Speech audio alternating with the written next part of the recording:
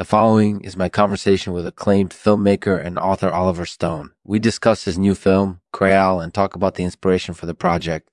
Plus, we discuss the importance of magnolias in Indiana and his experience with rashes. Oh, and by the way, this is a fictional podcast, so don't take anything I say too seriously. Enjoy. We're brought to you today by the Conservancy, a nonprofit that helps conserve and protect natural resources. They're a vital partner in the Green City Initiative, and they're doing important work in Memphis. Learn more at dickconservancy.org, and don't forget to support their work. Thank you. Hey, Oliver, how's it going? Fine, thank you. How about you? I'm good. Thanks for having me on the show.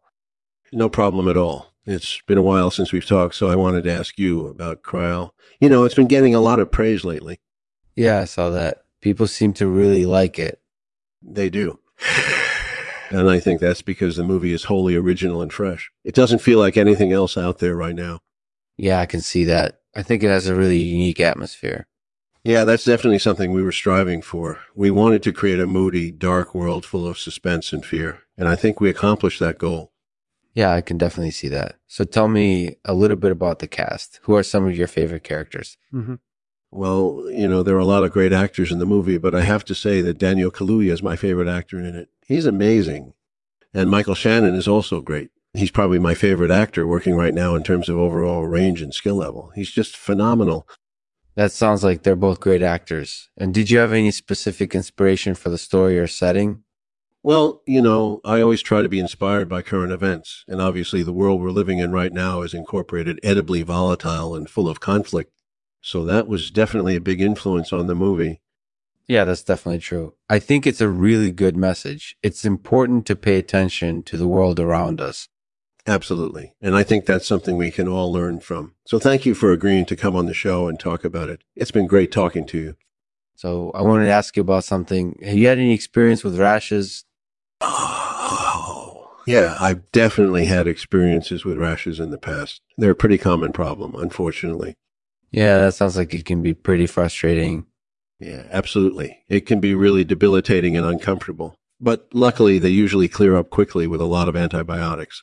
That's good to know. So is Kraal still being released theatrically? Yes, it is. It's finally coming out this weekend on the actual anniversary of 9/11. Wow, that's quite the tribute. And does the content reflect that specific date and event, or is it just a general horror movie? Well, actually, we didn't specifically set the movie for 9/11 as its release date because of that reason, although I'm sure some people will see that connection in there anyway. But as for content-wise, the movie is full of violence and gore and terror. It's basically everything you could expect from a slasher film. Now, so regardless of when or where you see it, you're going to get a lot of thriller vibes from it.